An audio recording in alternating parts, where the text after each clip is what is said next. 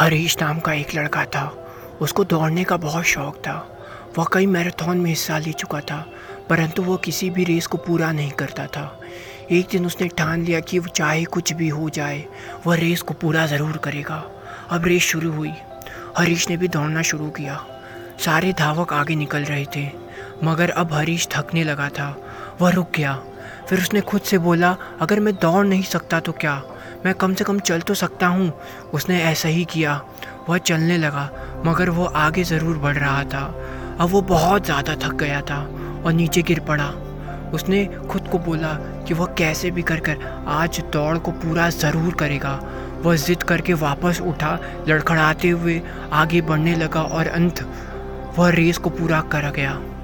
माना कि वो रेस हार चुका था, लेकिन आज उसका विश्वास चरण पर था, क्योंकि आज से पहले रेस को कभी पूरा नहीं किया था। वह ज़मीन पर पड़ा हुआ था, क्योंकि उसके मांसपेशियों में खिंचाव आ गया था। लेकिन आज वह बहुत खुश था, क्योंकि आज वह हार कर भी जीत गया था।